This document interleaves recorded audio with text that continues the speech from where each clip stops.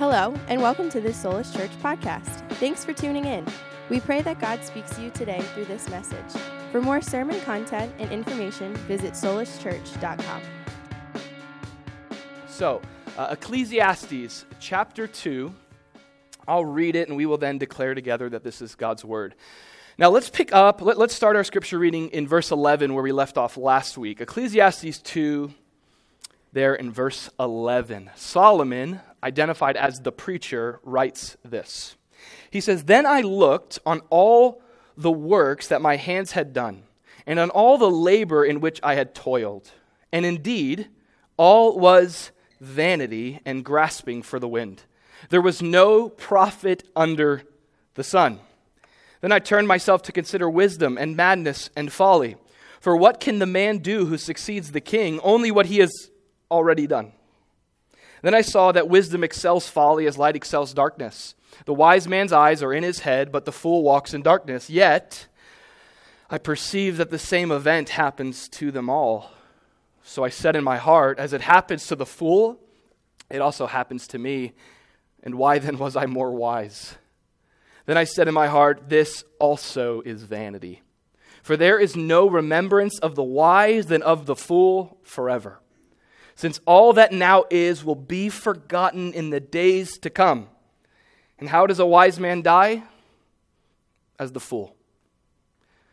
Therefore, I hated life, because the work that was done under the sun was distressing to me, for all is vanity and grasping for the wind. Then I hated all my labor in which I had toiled under the sun, because I must leave it to the man who will come after me. And who knows whether he's going to be a fool or a wise man. Yet he will rule over all my labor in which I toiled, and in which I have shown myself wise under the sun. This also is vanity. Therefore I turned my heart and despaired of all the labor in which I had toiled under the sun. For there is a man whose labor is with wisdom and knowledge and skill, yet he must leave his heritage to a man who hasn't labored for it. This also is vanity and a great evil. For what has man for all his labor, and for the striving of his heart with which he has toiled under the sun? For all his days are sorrowful, and his work burdensome. Even in the night his heart takes no rest. This also is vanity. Nothing is better for a man that he should eat and drink, and that his soul should enjoy good in his labor. This also I saw was from the hand of God. For who can eat or who can have enjoyment more than I? For God gives wisdom and knowledge and joy to a man who is good in his sight, but to the sinner he gives the work of gathering and collecting, that he may give to him who is good before God. This also is vanity and grasping for the wind." This right here, believe it or not, is the word of God for the people of God, to which we say, thanks be to God. One more time, this is the word of God for the people of God, to which we say, thanks be to God. Amen. You may be seated.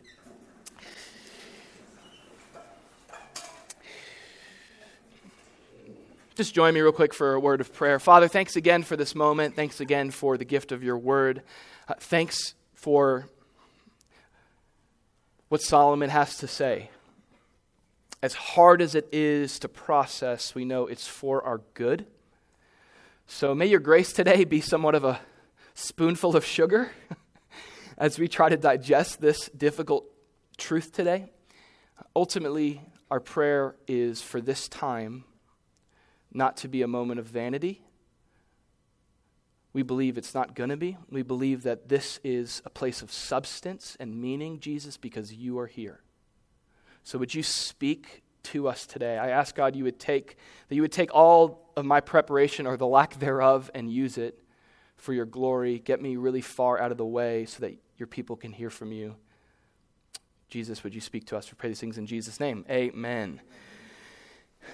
Amen. Well, this morning, the title of my message this morning is actually a question. And it's this question. It's simply, what are you working for? What are you working for. Let's be reminded here, the book of Ecclesiastes, it is penned by this mysterious character, self-identified as the preacher. One who assembles a crowd to communicate a message. That's where you get the word Ecclesiastes. He's a preacher. Now, when you narrow down the potential historical figures that match the characteristics of this man, you're left with one figure looming large over history. It's the great King Solomon. Last week, as we looked at Solomon in the previous verses, we focused on something specific about him that we see in this book. We saw that Solomon was more than just a man of royalty. He was more than even just a man of renown. In this book of the Bible, we see Solomon as the great researcher. Just picture Solomon on Google right now in your mind. That's what you should. No, you shouldn't do that. That's not the idea. When we talk about research, we're talking about what Solomon has to say about his own life. Solomon tells us that he has set out on a research project to explore everything in this life he calls under the sun. Under the sun. You saw it there in the passage we just read. It's used over 30 times in the book of Ecclesiastes. That's the context to which Solomon is researching and exploring. And it pertains to what we would call the observable world. Everything you can see with the naked eye. This research project has no regard, and it takes no regard to consider a God or some sort of eternal outcome in the end. Now, Solomon is not an atheist, and he's not going to act like one.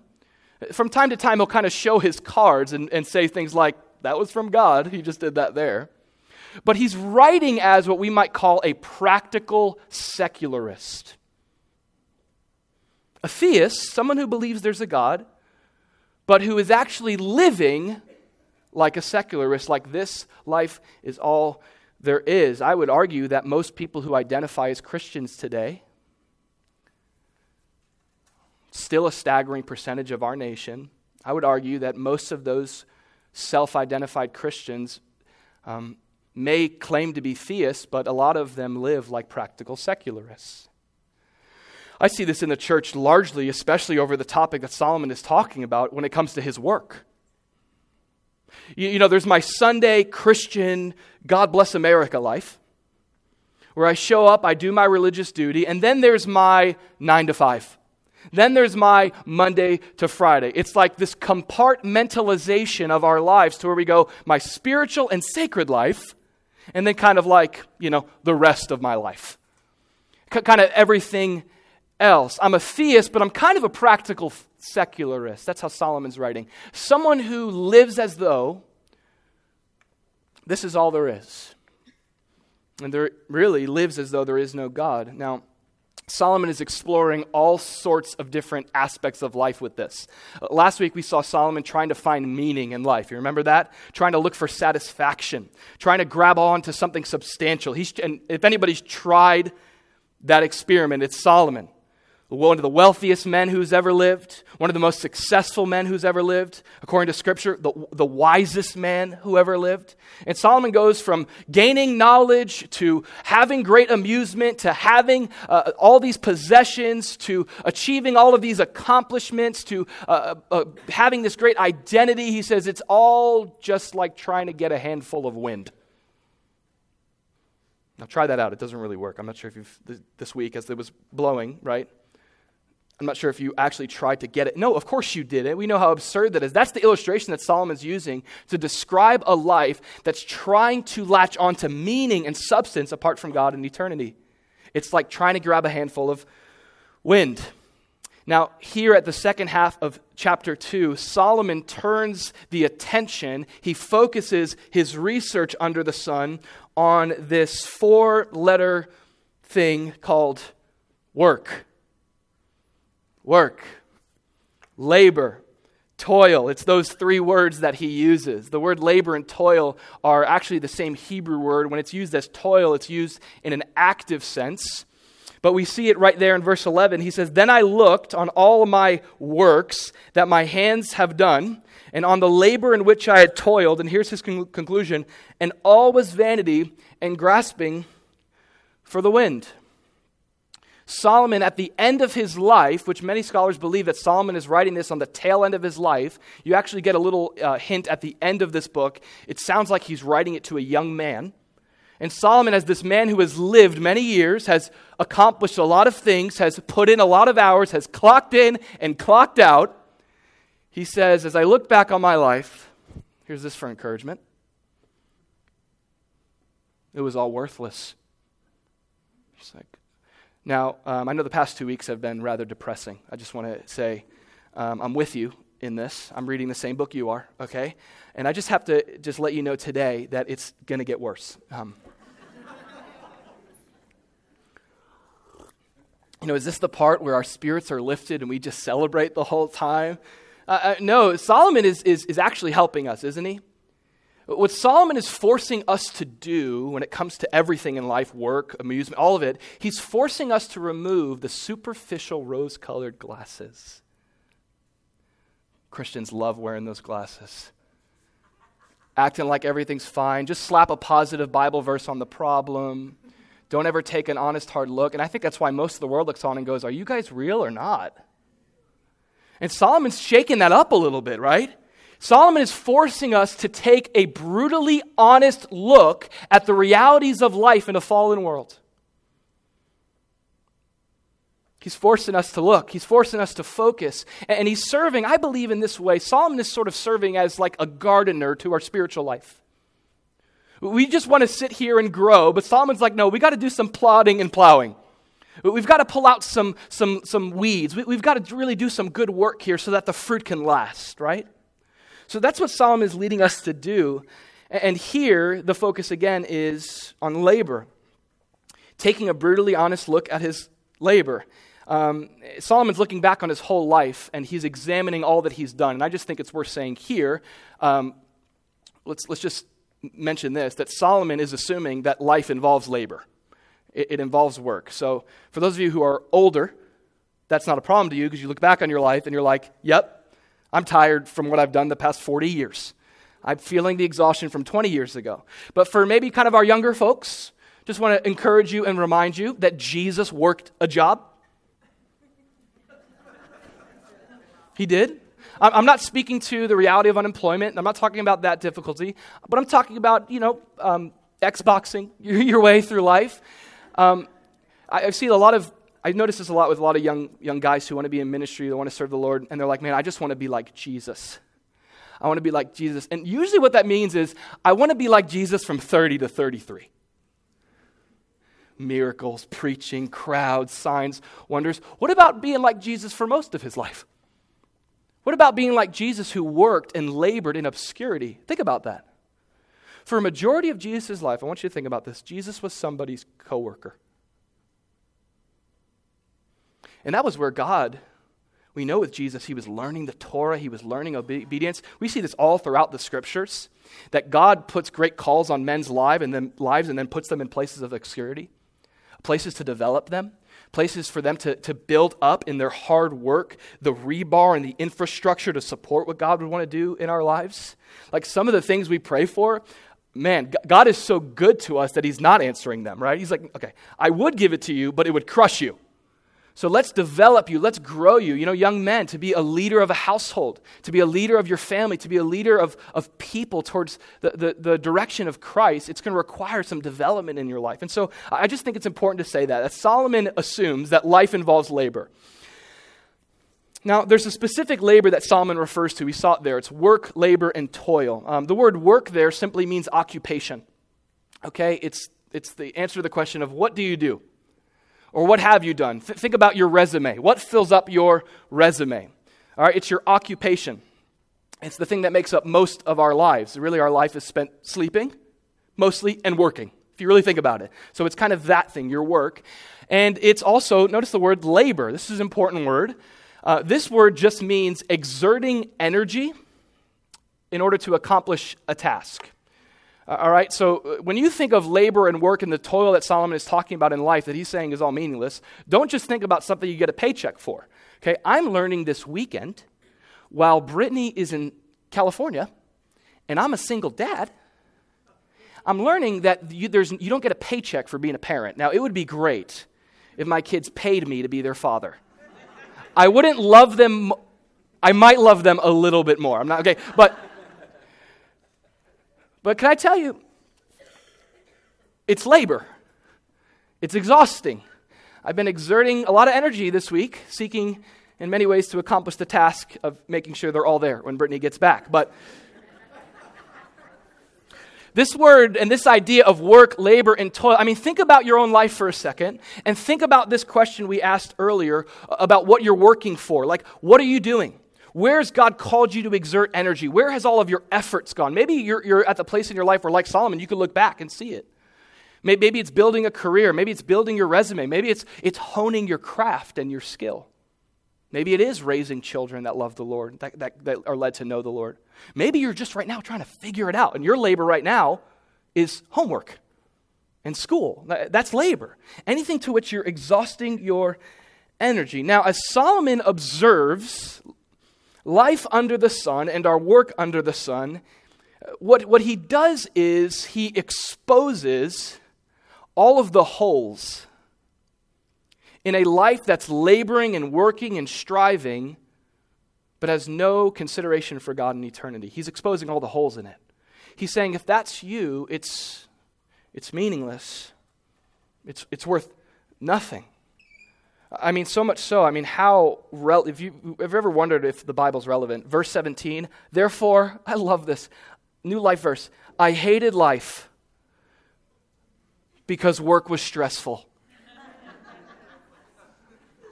You know, when's the Bible going to catch up with the times? You know, it's like, when are you going to read it? You know?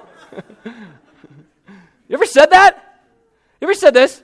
I hate my life because work is stressful, right? So Solomon he's describing real life. He's describing what he's experienced. It's hard. It's difficult. And it leads us to ask this question that Solomon challenges us with in verse 22. Look what he says, for what has man for all his labor? That's what he's getting us to ask. And as I said, it's the title of the message. What are you working for? This is what Solomon wants us to get at. Okay, you're stressed out. Why? You're actually losing sleep, he says, over your work. Why?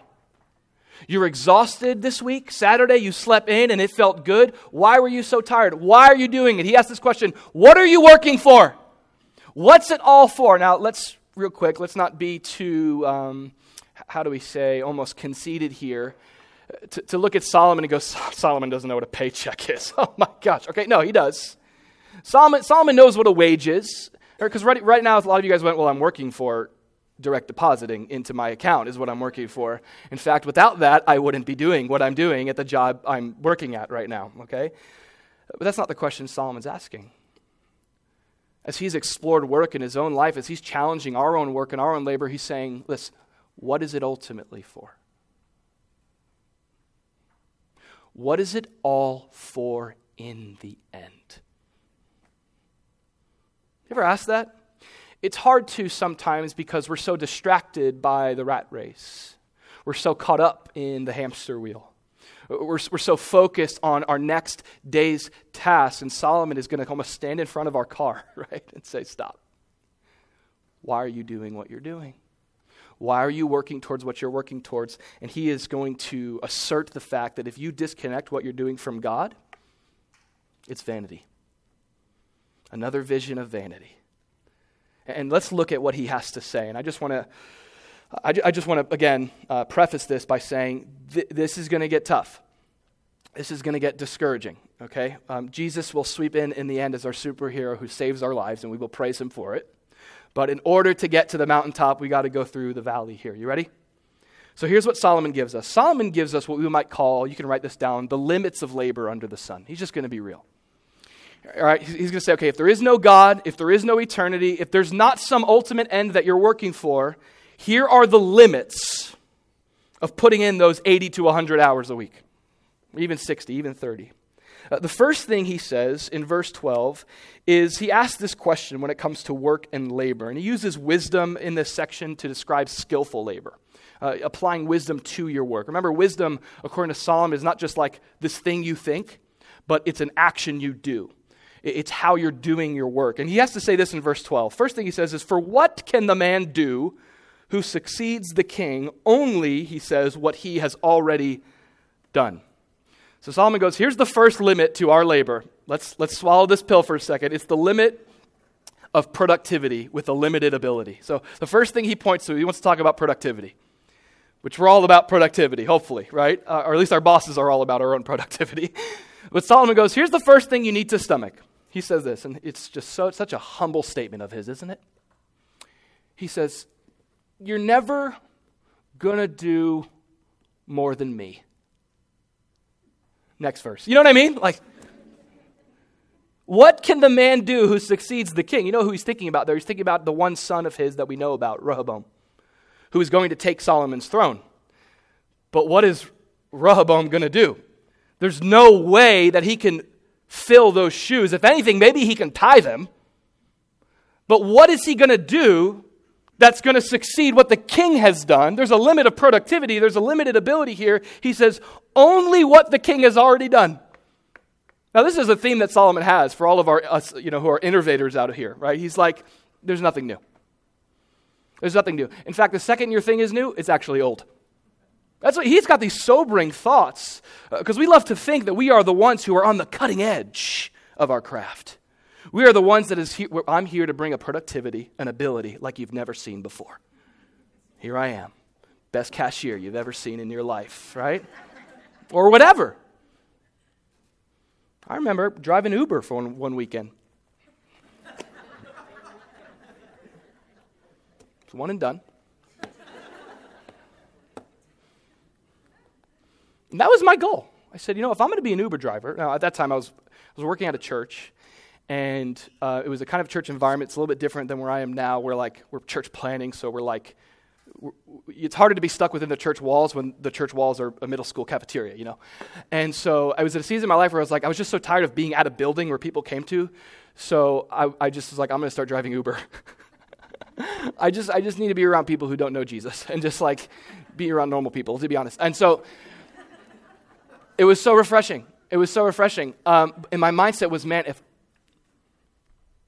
I'm going to be an Uber driver, I'm going to go to every surge zone. That's where it's extra spiky. You get an extra income to pay for your gas. That's all you get. And I remember talking to a friend of mine, at that time it was Isaac Hoza, who had done Uber for a time. And I remember after my first week, I wanted to give a call and just be like, dude, so, I kind of wanted to gloat a little bit and be like, so, I just drove Uber tonight. I know you've done it. How much do you usually make in an evening? I'm just curious. And I kind of flaunted mine. And he's like, well, how long were you driving for? And I'm like, oh, dude, committed 4 hours. It was 4th of July weekend. He's like, I usually do what you did in 30 minutes. I was like, now he didn't say it like that. That was my interpretation. I was like, okay. What can men do? Now here's why this is so hard, right? You ever had this happen? You ever set your heart to be the best at something and then someone passes you and you're like, Solomon's like, get used to it because that's most of labor. You're only as productive as the last person. And before you know it, you'll be the last person that somebody will pass. I see this a lot, and it's interesting so for my context growing up, it's the culture of skateboarding. And skateboarding is this unique culture, and it's this unique sport that has progressed over the years in such a weird way to where, because the progression has been so fast and so concentrated in the past couple decades, there are kids, you guys know my son Judah, he's an avid skateboarder. And there are some 12-year-old kids today that can do tricks that the top pro in the 80s could never dream of doing. It's wild how that happens, how the progression of things. And Solomon is sort of speaking to something unique. Now, listen, we're going to talk in a minute about excellence. Why do we strive? But Solomon is sobering us up to evaluate what, is often the main drive behind what we do. To be better than, to do the most, to do more. We want, in our own right, all of us want to be our own goat. Even if we're not maybe the greatest of our time, the goat, okay? Maybe not the goat, but, there's this desire for us, all of us in our own way, to have some sort of, whoa, did you see? Yeah, there's never been someone like them. And Solomon goes, yeah, there has. And there will be another. So that's kind of sobering. So the first is this limit of ability and productivity. And that was the most encouraging one, I just have to tell you. Okay, here's the next one. He then goes on in verse 13 and says, then I saw that wisdom excels folly as light excels darkness. All right, that's a simple statement. Like, we don't need to show of hands for that, do we? Like, hey, what would you prefer in life, wisdom or being stupid? You know, it's like wisdom excels. So he's and he tells us why, verse 14, because the wise man's eyes are in his head. Have you ever walked into a wall before? You ever done that? You're like, wasn't wise.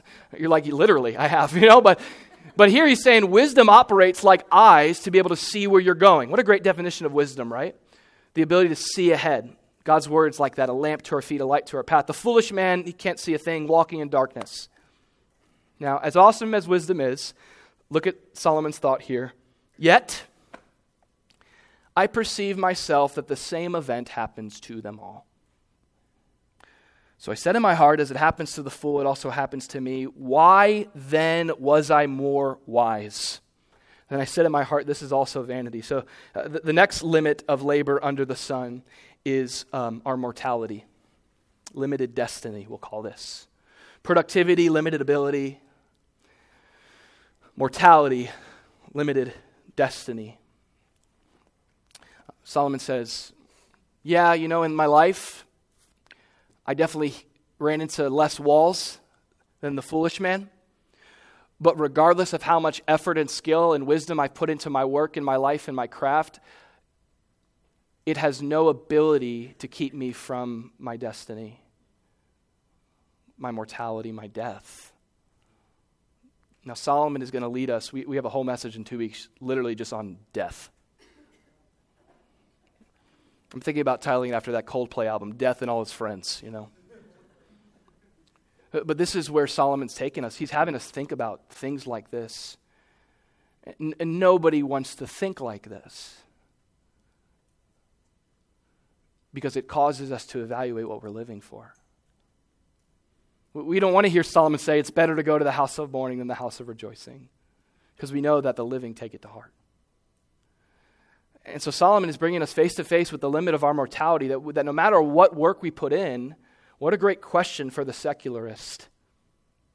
He goes on to say it this way, it's not just wisdom and foolishness. In chapter 9 we'll get here, he says, all things come alike to all. One event happens to the righteous and the wicked, to the good, the clean, and the unclean, to him who sacrifices and him who does not sacrifice. As is the good, so is the sinner. He who takes an oath as he who fears an oath. All things come alike. They've got the same event scheduled. We all do, don't we? The same event, and that's our death. What Solomon is doing is challenging what the secularist is trying to find meaning in. And he's saying, well, if there is no God, then what is the point? I mean, come on. If all of our accumulation, like we closed the deal, we got the client, we billed the funds, we accomplished the task, we finished the work project, he goes, sobering. But if you're just going to die in the end, who cares, he says. And one of the most hardworking entrepreneurs of our day, Elon Musk, he said this. He said, work like hell.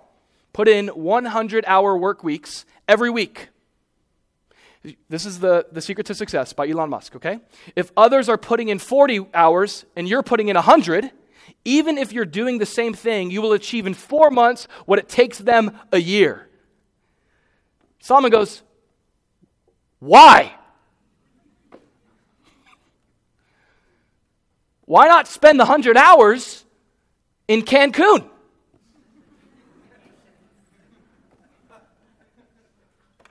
Okay? Or on Netflix. Like, why, Elon? Okay? That's what Solomon's saying. Sorry, I didn't mean to yell at Elon like that. Sorry, buddy. What a humble, sobering challenge. Now, it continues to build on this. So the first is productivity. It's our limited ability. The next thing he talks about is our mortality, our limited destiny. And the third thing that he talks about is right here in verse 16, following death. Look at this very difficult, hard-to-stomach thought. For there is no more remembrance of the wise and of the fool forever, since all that now is will be forgotten in the days to come. And how does a wise man die? As a fool.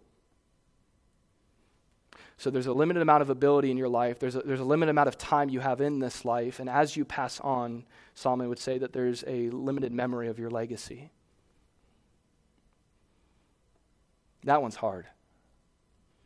But Solomon says it's good to think about it. The wise and the fool, not only are they going to pass away, but the memory of them is going to pass away as well. Now, maybe the wise man, maybe the person who's accomplished a lot, maybe his legacy will go on a little longer. But in the grand scheme of forever, he says, if this is all there is, if there is no God, what's the point of building a legacy? If one day you are just going to be added to the number of billions of people who have faded away into history. What are you living for? What are you working for? Now, it's interesting. I want you to notice, too, this word remembrance, for there is no more remembrance of a legacy. It's not just like remembrance, like, oh, yeah, like this is really depressing, but like, oh, yeah, they existed. It's like, this word remembrance means celebratory remembrance, right? Like at a memorial service where you are memorializing and celebrating the person. This is beyond like, come on, nobody wants to be remembered like that, right? Like, yeah, they existed. It's like, yes, I did. All right, Well, what we really want is people to be like, yeah, they existed, and they were awesome, and oh my gosh, it's so sad that they're gone. And so Solomon even cranks up the legacy a little bit of what you get. And he says, even that is going to fade away. The song is going to end. If there is no God, if there is no eternity, what's the point in your labor? What's the profit in the end if your legacy, again, is just going to fade away into the number of billions of other legacies? Therefore, rightly so, verse 17, he says, I hated life. I mean, we can just exhale for a second there and be like, yeah, I feel you, bro, okay? I hated life. It was distressing to me. Now he goes on to say in verse 18, this fourth limit. Oh, I gotta do this quote. And now it's not going to mean like anything powerful, but I just love this quote because it's from the movie The Sandlot by fictional Babe Ruth, okay? Remember fictional Babe Ruth in Sandlot? So this isn't, Babe Ruth never really said this, and it's an actor portraying Babe Ruth, but when he showed up in that nighttime vision to Benny and counseled Benny for what he should do with that ball that was in the territory of the beast, he said, remember, kid, there's heroes and there's legends. Heroes get remembered, but legends never die. Solomon's like, yeah, they do. What? Heroes and legends die, and they're not remembered forever. So I just had to say that. Okay. Fourth is prosperity. Let's talk about this one while we're all on this happy note here, okay? Verse 18 says, then I hated, Solomon says, all my labor in which I had toiled under the sun. Look at this. Because I must leave it to the man who will come after me. And who knows whether he will be wise or a fool. Yet he will rule over all my labor in which I toiled and in which I have shown myself wise. This is also vanity. Therefore I turned to my heart and I despaired at all of my work and labor.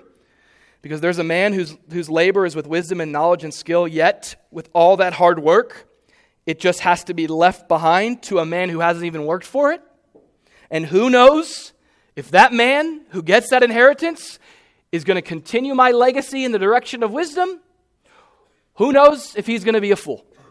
He says this also is vanity. Solomon's talking about his prosperity, all that he's worked for. And he's talking about the limited security and control that he has of his prosperity when he dies. Now, you might be able to control who it goes to. But you are only so liberated to control what's done with it. He says, who knows? Now, I love Solomon saying, who knows what's going to happen? Who knows if he's going to be a fool or not? I want to submit that Solomon knows. Solomon had, between concubines and wives, had 1,000 women. And out of all those women, there's one son that we know about, Rehoboam. And Rehoboam, by every metric, was an absolute fool. It took him, by the way, 1 week to split the kingdom after Solomon died. I mean, come on, could you have gone like at least a month? So all that Solomon works for, he leaves it to this fool. It takes a week and it's just all squandered and wasted. And Solomon's going, who knows what he's going to do with it when I die. Like, son of my joy, he's like, this is hard stuff for Rehoboam to be hearing probably, but hard stuff for us to hear as well. Solomon is saying we have no control over the future of what we worked for. Now we do in the moment, we have some control, but in the end, what is it all worth? We are limited in our security of our prosperity to some extent. The Apostle Paul spoke to this, didn't he, in chapter 6 of 1 Timothy when he said that we brought nothing into this world and we can take nothing out of it. What did Job say? Naked I came, naked I go. It's been well said that there are no U-Haul trucks hitched on the back of hearses. Naked we come, naked we go. What we came in with nothing, we leave with nothing. And Solomon says there's a limit to our labor there. So again, as we process these things, productivity, mortality, legacy, and prosperity, Solomon says these are the 4 things that have caused me in my labor without God to hate life. And look at how bad it gets. I want you to notice what he says. He says at the end of verse 21, this is also vanity and a great evil. You see that word? Isn't that interesting? Now, up until this point, Solomon has just been saying that it's all vanity. He'll continue to say it's all empty, it's all smoke. But now he says that this disappointment and tragedy of working for nothing in the end is not just vain, but it's outright evil. Now, this is interesting. He's starting to ascribe a morality to this. Now, keep following him. He describes that evil. He talks about a man striving all of his life and working. In verse 23, for all his days are sorrowful. Here's the evil of life apart from God with our labor. His work is burdensome and heavy. Even in the night, he takes no rest. So you have a man who's all of his days. He said, when you look at his life, here's how sad this is. Without God, if we actually took off the rose-colored glasses, if the secularist was honest about what they're working for, where it will lead them to is this place of going, I have a sad life, I have really hard days, and I have really sleepless nights. You ever actually been there with work? I've been there. Been there with ministry. Been there this week, actually, right? Days are hard, often sorrowful, doesn't turn out the way you wanted, you don't close the deal you thought you were going, whatever it is. And you ever carry that to bed? Anybody? My lack of sleep is often not because I'm not physically tired, but the wheels are spinning, right? Now, this great evil that Solomon is describing, what he's framing here is, notice this. Up until this point, Solomon has said this is sad. This is sad that this is how it is. But now when he calls that evil, you know what he's saying? This is not how it's supposed to be. Right? Vanity, this is sad. This is me. Now he goes, this is not how God designed it. What do you think he's thinking about here? You think he's thinking about the fall of man? You think he's thinking about in the beginning when God created man? He created man in his very image. Don't we get that great picture in the Garden of Eden? Adam and Eve, formed by God's very hand from the dust of the earth, God breathes the breath of life into man, and he puts his image on man, puts his stamp of divinity on man, saying, you are going to reflect me to this world. And listen, there's a lot of mystery about that. We taught through that when we went through anthropology. But God shows us one of the first implications of us being made in God's image. What is that? God took that man that he made in his image, and God took him, and what did he do? He put him in a garden, and he said, now get to work. Be like me. What did God just do prior to that? Create the world. The Bible says he rested from his labor. And so God creates man, listen, not to swing on hammocks in the Garden of Eden drinking, Mai Tais and mojitos and all that stuff. Advanced mixology vocabulary. Mimosas. Yes, I got another one. Okay, but Solomon's like, that's not what it was. That's not, when God created man, the fulfillment was never just to be found in rest. That's a part of it. But we were created in some way to come alive in our work. Like God has wired you for some things. You were not created to live like this. We were created in our labor to have sorrowful days and sleepless nights and heavy loads. You see man created in the beginning to get dirt under his fingernails, to get to work, to till the ground. And it's this beautiful picture. God creates all the raw materials of the earth. He puts man in. He says, okay, I've started a project. Now mankind, you as my co-workers and co-laborers, you're going to carry it forward. Take all these raw materials that I've given you in this earth and create culture, cultivate them, and make something beautiful. Bring order out of it. Build cities for the benefit of the world to my glory. What a great design. And then there is the break in the system, right?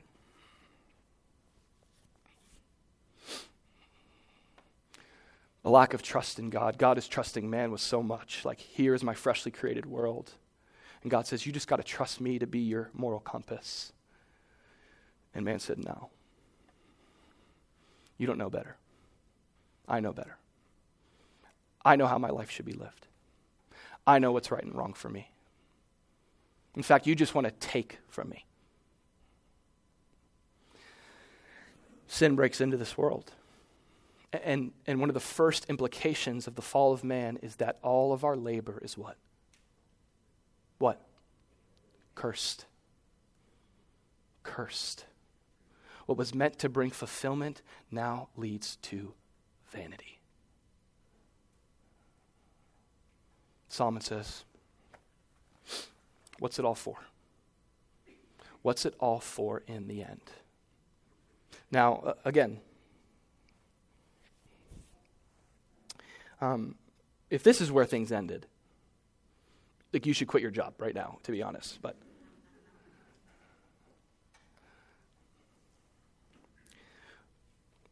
in order for good news to be good, it's got to invade bad spaces. Amen? I wonder if a lot of us, we don't have a genuine appreciation for the work of Christ because we don't know the extent of our state apart from him. I wonder if we actually had a greater understanding of how difficult life is and how vain life. I wonder if we could, for a second here, think like Solomon. I wonder if it would help us to appreciate what God has done a little bit more. You know what I'm saying?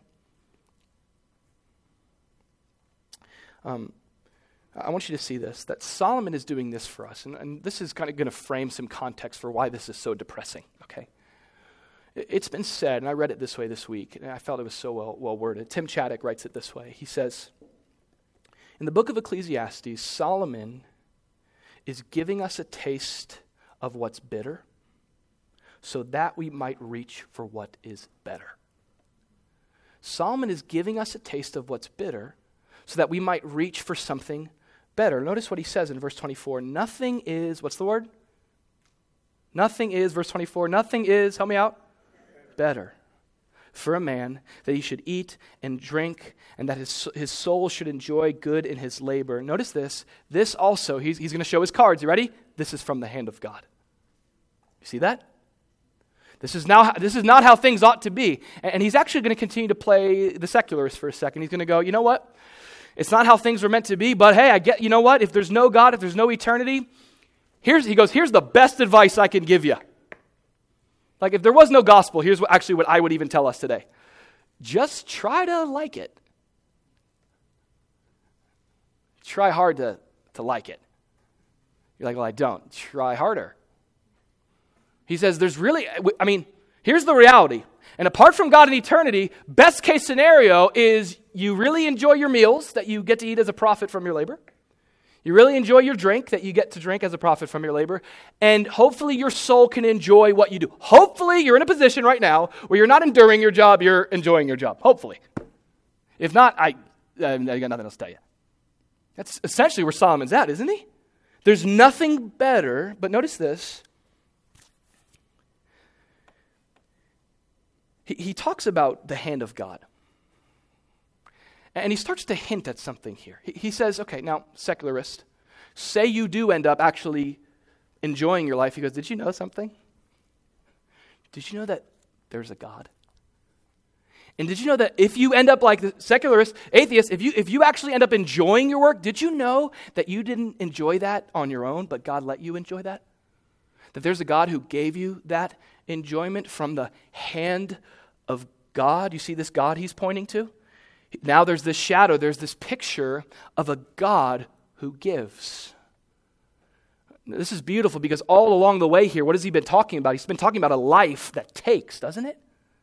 A life that leaves you empty, a life that leaves you in a place of vanity.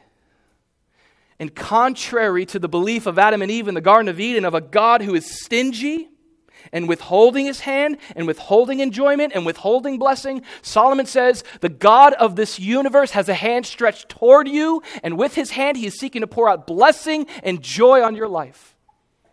What a great reminder. Because let's be honest, I think one of the most difficult things that we all struggle with is really believing that. Do you really believe that God's hand towards you is like this and not like this? Do you really believe that maybe in your work, maybe in your life, you can experience this sort of outpouring from God to get more out of what seems vain? Now, this is a shadow, this is a hint of the greatest gift that God would give. If you ever doubted for a second that God has an outstretched hand and wants to give to your life and bless your life, God would say, well, I've got one illustration. It's the illustration of my son Jesus, who took on the vanity of your labor. He lived that life. Think about that. Jesus worked, and he did the ultimate work by going to the cross, and he labored at the cross. He exhausted himself at the cross. And it's on that cross that God says, look, I'm giving you salvation. I'm giving you forgiveness. I'm giving you a fresh start. If I'm going to give you my son, what else can I withhold from you? I've given you my best gift. For God so loved the world, for God so loved you personally, that he gave his only begotten son. That whosoever looks to him shall not perish in their vanity, but have everlasting life. This is the gospel. We believe on the Lord Jesus Christ, and now we're delivered from vanity. Jesus took my vanity, and I receive his fulfillment. And then you see in the New Testament, the early church, what you see is a lot of Paul's letters to these Christians who have become recipients of this great gift. Paul has a lot to say to them about their work, and how that gift of salvation actually should not just transform their Sunday, but the greatest evidence that you've received the salvation through Jesus is your Monday through Friday. Like your work actually takes on a new feel to it. It takes on a new purpose to it. Now, for some of us, that's like such a foreign idea because we have created this false divide between the sacred and the secular. We go Sunday, sacred. Monday through Friday, you got to work. Man's got to eat. And the New Testament would have a lot of contradictory things to say about that. Probably the most helpful verse that frames all of this is found in Colossians chapter 3, where Paul says, whatever you do, look at this, work at it with all your heart as working for the Lord, not for human masters, since you know that you will receive an inheritance from the Lord as a reward. It is the Lord Christ you are serving. Do you see this? Do you see Paul disagreeing with Solomon here? You see how this goes from working for nothing to working for an inheritance? Whoa. Do you see how this goes from Solomon just working for himself to now being hired by a new boss? This sort of undercover boss who's been around all along? Okay. This is amazing. It's amazing specifically because of who Paul is writing to. In that day, there was this vocational injustice called slavery. And there were many who were unable to buy their way out of slavery at that time. They were stuck in that position, but they were followers of Jesus. And so Paul is going to say to those servants, those slaves, come on, is there in that culture the lowest, vocational low? Think of what you think is the worst micro dirty job. Lower. Lower, lower, lower, lower. The lowest of the low. And he says, you don't work for man. You work for God. You are doing, in fact, when you do your job, you're doing the work of the Lord. What? Come on, think about this. Work at it with all your heart as working for the Lord. So if I bring up on stage, let's do an experiment. If I bring up on stage and we got a pastor, we've got someone that works for a nonprofit, we've got a missionary, a barista, a musician, a house cleaning business owner. You can tell I prepared these illustrations. And I ask, okay, who does the work of the Lord? Who's working for God? You're going to go, oh, come on. The ministry people. Paul will go, what? Now, God calls some to be pastors, evangelists, preachers to equip the saints. But he says, but that equipping, he says this in Ephesians 4, is for the work of their ministry. The capital M ministry doesn't exist to hog the ministry. It exists to equip the church to do their ministry. Like, that's foreign to a lot of us who have been consumer Christians our whole lives. We go throughout our work, we do our thing, then we show up at church and we're like, okay, the minister. Change my life. Give me meaning. I don't plan on doing anything different at work this week. I have this false identity of being not in ministry because I work this sort of secular job, but come on. Paul says, whatever you do. What do? You a mom? Whatever you do, whatever you're doing. What's your labor? He says, here's the trick.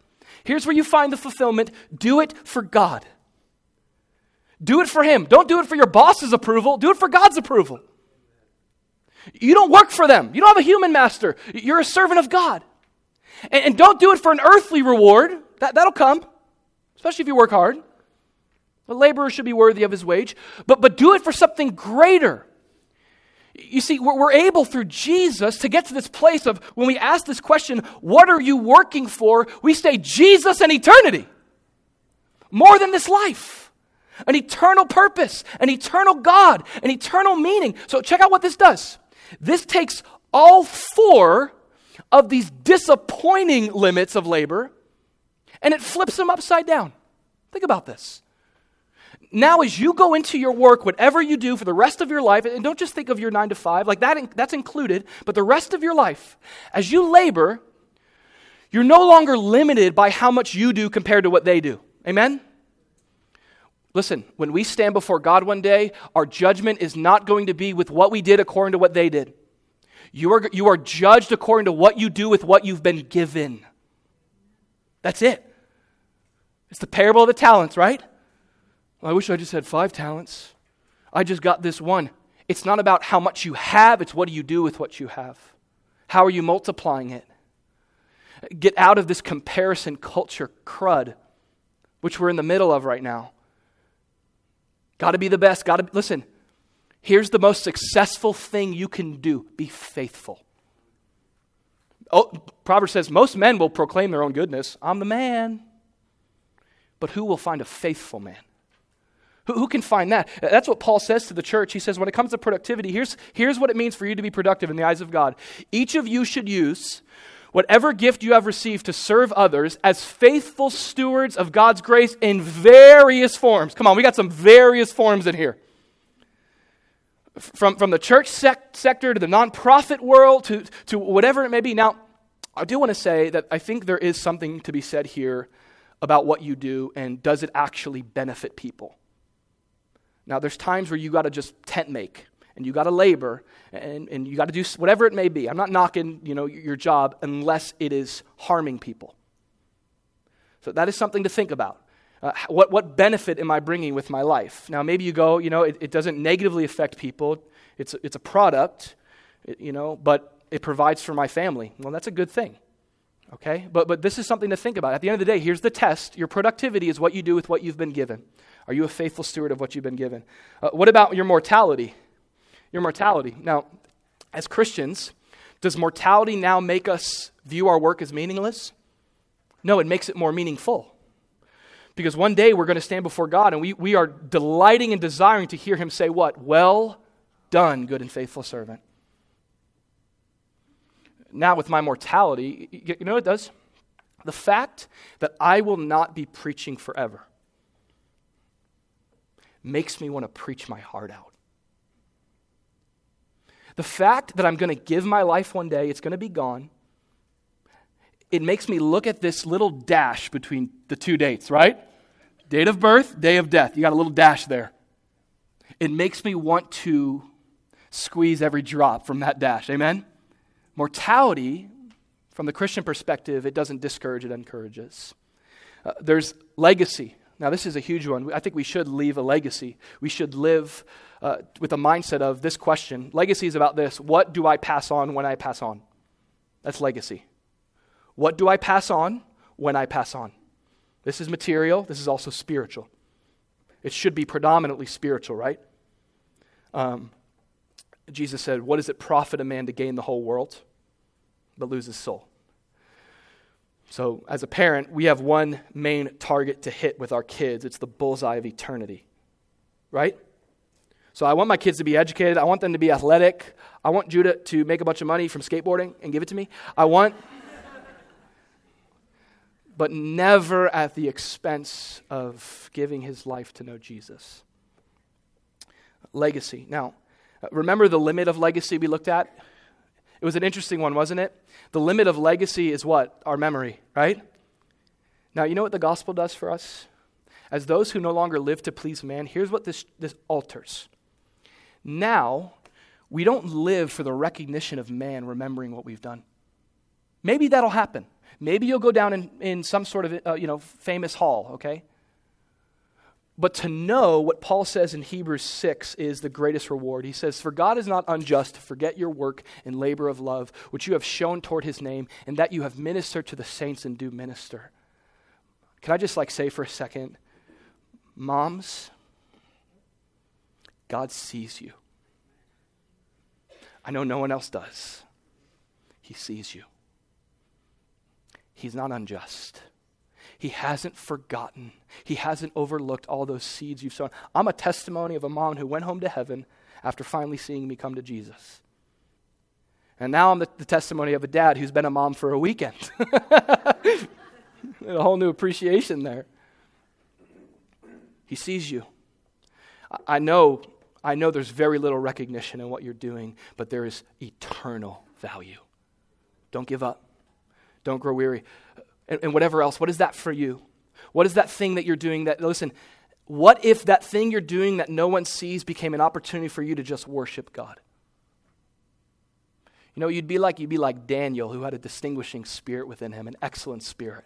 People look on and go, what is that about you? Why do you do such a meaningful task in such an excellent way? And you could say, because I don't work for you, and I don't work for him, I work for God. So whatever I do it heartily as unto the Lord for the glory of Jesus. And then lastly, we'll end with this, prosperity, right? I mean, no security over what's going to happen to my wealth. What I come in with, I also leave with. But here's the good news. The good news is that we live for more than just financial prosperity. We want to apply principles of God's word. We want to seek to be fruitful in life and ministry. We want to be able to leave a legacy, a financial legacy for our children, put them in a better spot. We want to be those that are able to be generous with our temporary resources. But we do so mindful of the words of Jesus, who said, do not lay up treasures for yourself on earth, where moth and rust destroy, where thieves break in and steal, where fools take what you've built and squander it. Okay?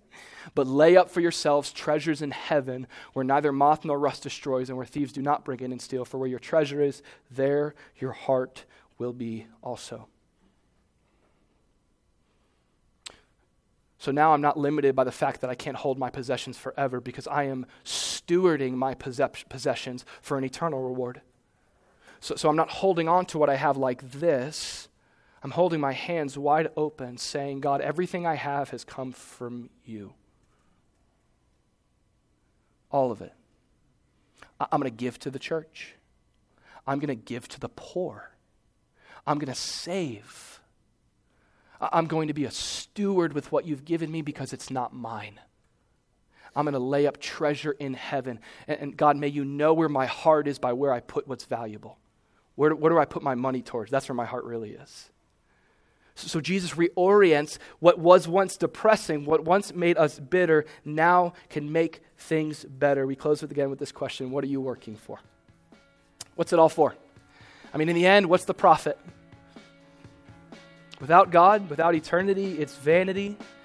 But with Jesus, with the hope of eternal life, it is fulfilling. Amen. Thanks again for tuning in. We pray that you were blessed by today's message. If you'd like to visit us in person, we gather at Don Estridge High-Tech Middle School in Boca Raton, Florida, every Sunday morning at 10 a.m. For more sermon content and information, you can check out solaschurch.com.